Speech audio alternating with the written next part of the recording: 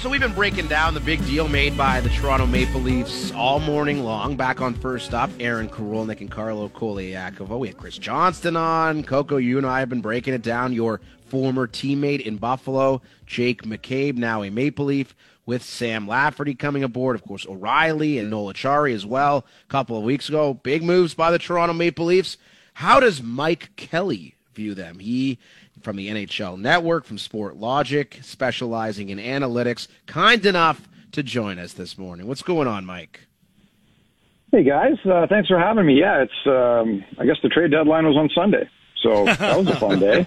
Wait a minute. Then how did the Leafs make their deal yesterday, then, if the trade deadline was Sunday? Well, a lot of big ones Sunday. Yesterday, too, but I always think about, you guys and Duthie and everyone on Friday. You might need the Llamas again because a lot of big names off the board already. The Llamas. I do hope they have some kind of plan in place. I'm sure there's something percolating. Yeah. Oh, yeah, because, the way things have been trending, not so good for Trade Center, but great if you're a fan of hockey, and great, Mike, if you're a fan of the Toronto Maple Leafs. I mean, these are big moves here. O'Reilly and Acciari, we know what they can bring. We've seen it. What do you think McCabe and Lafferty bring to the Toronto Maple Leafs? I think they bring some of what Toronto needs. I really like it. And you know what? I haven't always said that about every move made by the Leafs and certainly at the deadline and all that, but it's hard to look at this and not see just, solid upgrades across the board. We know what O'Reilly's been doing. Noel Acciari, I thought right away, sneaky good get as just a depth guy who's kind of disruptive. And, Sam Lafferty's that as well. He's really fast. Like, I'm talking probably top 5th percentile in the league in terms of just skating speed among forwards. It makes him good on the penalty kill. He's got some shorties this year. So just another luxury for Sheldon Keefe to have at his disposal, use him how he wants to. And obviously McCabe's the big one. And, I was looking at this a few days ago of just who they could use on the blue line and what they need. And Nick Jensen's somebody I liked a lot in Washington. Good puck recovery skills, get it out, those kind of things, as well as being good defensive. But Jake McCabe really fits, I think, what they need. And, Carlo, this, obviously. You're going into a playoff series. It's going to be Toronto-Tampa. And we know what Tampa wants to do to Toronto. I think the template to beat Toronto, if you're a coach, you're looking at the bottom pairing defense and saying, let's hammer these guys. Let's get up behind them and hammer them and make them turn the puck over. Playoffs years past, critical moments, there have been those turnovers that have led to goals against that have really bit Toronto. And McCabe does not turn the puck over. He's physical. He makes a good first pass. He can get it out. Checks a lot of really important boxes, I think. Mike, does the concern of Jake McCabe being a left-handed shot really hurt the Maple Leafs here? Because you would have thought that maybe the right-handed shot defenseman would have been something they would have desired, but he's a guy that's shown that can play both sides. But the fact that he's not actually right-handed, do you think that limits their, what it is that they were trying to accomplish? So, like I said, when I was looking at this, that's why I kind of keyed on Jensen being a righty. I don't think so, though. Like, Brody can play both sides, McCabe both sides. Apples, if you could kind of have your pick in a magical world here, they'd probably make Jake McCabe a right shot, but I don't think it really matters that much. That's fair. What about Lafferty, and where do you think he fits? Is he going to be a third-line guy? Is he going to be used as a center or a winger? Where do you think is his best fit with this Maple Leafs group? So I'm just kind of following along on the cap implications and where things sit now. I think the Leafs have to still make another move or two to get this all working, right? And it depends if they move somebody out. If they move out a roster player, Kerfoot's been rumored or Engvall or whatever it is, that probably all comes into picture a little clear. I think they're pretty set down the middle with Acciari and Camp and O'Reilly and Matthews. And, you got Tavares on the wing already. Mm-hmm. Lafferty could play the fourth-line center role, sure. I don't know how much wing he's played, but again, it gives Sheldon Keefe options. And I think, I've talked to coaches in the past, and that word comes up all the time, like options. It's great to have options. And Sheldon Keefe's got, more than he can probably dream about. We heard him talk when they got O'Reilly and Acciari of it's just having trouble sleeping, trying to think about all the different ways they could use these guys. So sleep will be harder to come by now. Our guest is Mike Kelly from the NHL Network and Sport Logic. The McCabe-Lafferty trade, Mike, wasn't that debated as far as the assets given up by the Toronto Maple Leafs to bring those guys in, but the Tanner Jeannot trade made the day before certainly was. I think everybody around the hockey world was surprised with how much Tampa gave up to bring him in. Do you have a different viewpoint on Jeannot, considering what he's done this year versus last season, where he was much better? I do, because I don't think it's as clear-cut as saying he was so much better last season. Obviously, if you look at the numbers, right, he had, I think, 24 goals. And I was looking at this the other day, just going through 56 games last year and where he was at this year through 56, which is where he is. And, yeah, it goes from 18 goals to 5. All right, his shooting percentage goes from, 20-something percent to single digits. He's still getting to the front of the net, which is where he's going to score his goals at the same rate. He's still shooting the puck at the same rate. He was off by 2 shots.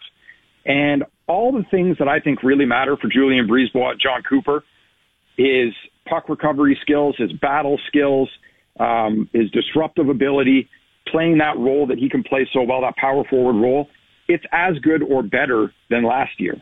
So I'm not worried about Tanner Jeannot at all. And if you follow Tampa Bay, I don't think it should be shocking what they gave up to get him. Look at what they've done in the past. They've given up multiple first-rounders for players that you're like, why? And then you watch them win cups and get to cup finals. They've been 3 years in a row. Julien BriseBois said it, I think, yesterday, right? Talking about draft picks and the value of them and how they don't bring any value to this team right now. They have a window with star players in their primes. We're trying to win cups. And it's not like this is just a template that we're wondering if it'll work. They've been to 3 straight cup finals. Yeah. So, you give it up. You get Tanner Jeannot. I look at that bottom 6 now. Colton, Paul, Jeannot, Perry, Bellemare, Maroon. Again, what do you think you're trying to do when you're playing Toronto in the first round? Those guys are going to be dumping and trying to drill guys and cause turnovers and being disruptive. And Jeannot, maybe the best guy out there you could find to help them do that. Well, I'm glad you talked about Toronto, Tampa Bay, because I'd love for you to analyze this matchup now. You've seen the Maple Leafs make improvements. They lose in Game 7 last year. How much closer have the Maple Leafs come to beating a Tampa team in a 7-game series? I think they're closer. And look, it was a one goal loss in Game 7, right? It doesn't get any closer than that to begin with. But I'm going to go deeper into this before we get to the playoffs. I'm just starting to kind of look at this matchup. Here's what I'm really interested in. So I talked about Toronto and forcing guys into turnovers because the Leafs want to make a play almost all the time, right, with the puck. And sometimes there's not that time to do it. They don't love going off the glass and out. I think teams have exploited that a bit in the past. You look at Tampa Bay, and this surprised me when I first saw this, but I look at goals against and chances against off of turnovers. So, within 5 seconds of a turnover, how many chances and goals are you giving up? And Anaheim's given up the most goals. That doesn't surprise anyone. Columbus, the second most. Tampa's tied with Columbus for the second most. Turnovers within 5 seconds, goals against within 5 seconds of a turnover. I start watching them. A lot of these are on the walls. A lot of these are on the goal line. I think Toronto's recipe for success might be similar to Tampa's, of winning those wall battles, winning pucks behind the net, getting it out in front for those quick looks. And so you see Toronto go out and get Noel Acciari and a fast Sam Lafferty who can play physical. And you see Tampa go out and get Tanner Jeannot. Like, the star power is there on both sides. We all know that. I think in a lot of ways this is all going to saw itself off. And then you get to the bottom 6 and the bottom pairing defense, and that's where we're seeing these two teams start to make sure that they're as sound there as they can be. Because I won't be surprised, given how close this series should be, if those critical plays that I just talked about are ones that you end up looking back on and being like, yep, that's how that goal was scored, and that's how that game ended. Mike, we saw McDavid score twice last night. The Oilers lose 3-2 to the Boston Bruins. No shame in that. The Oilers taking on the Toronto Maple Leafs tomorrow night at home. And I'm curious to know your thoughts on how you believe that Edmonton should proceed here ahead of the deadline. Do they need a bona fide top 4 D-man, or do you think maybe they can get through the playoffs in the West, not exactly the most imposing conference, without a big addition ahead of the deadline? Yeah, I think they need that defenseman. I've said it all along. I think Jacob Chychrun's the perfect fit on the left side. You put him behind Darnell Nurse, you slide Brett Kulak down. You got Broberg, who's played really well, and maybe that's been part of the decision of why they haven't done it or might not do it. But I think in addition to getting a guy like Chychrun, who is such a great skater and produces a lot of offense and is not terrible defensively, if people think that, is that it alleviates some pressure from Darnell Nurse offensively and overall. You'll probably get more out of Darnell at the same time if you do something like that. So I said that exact same thing last week, Mike. I said, do you want to improve your defense?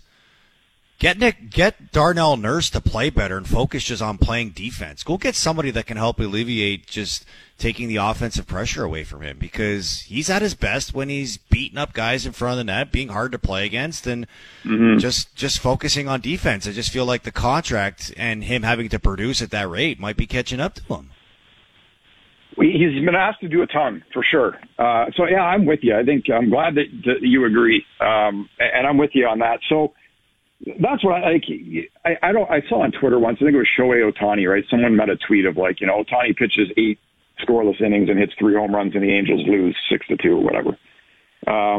It's kind of like the McDavid. It's like, he scores 4 points and they lose. And the other thing, somebody put this to me, and I thought it was so well said. We're talking about the cost of acquiring players if you're the Oilers and what you need to do in a pretty open West. And making a run at this thing.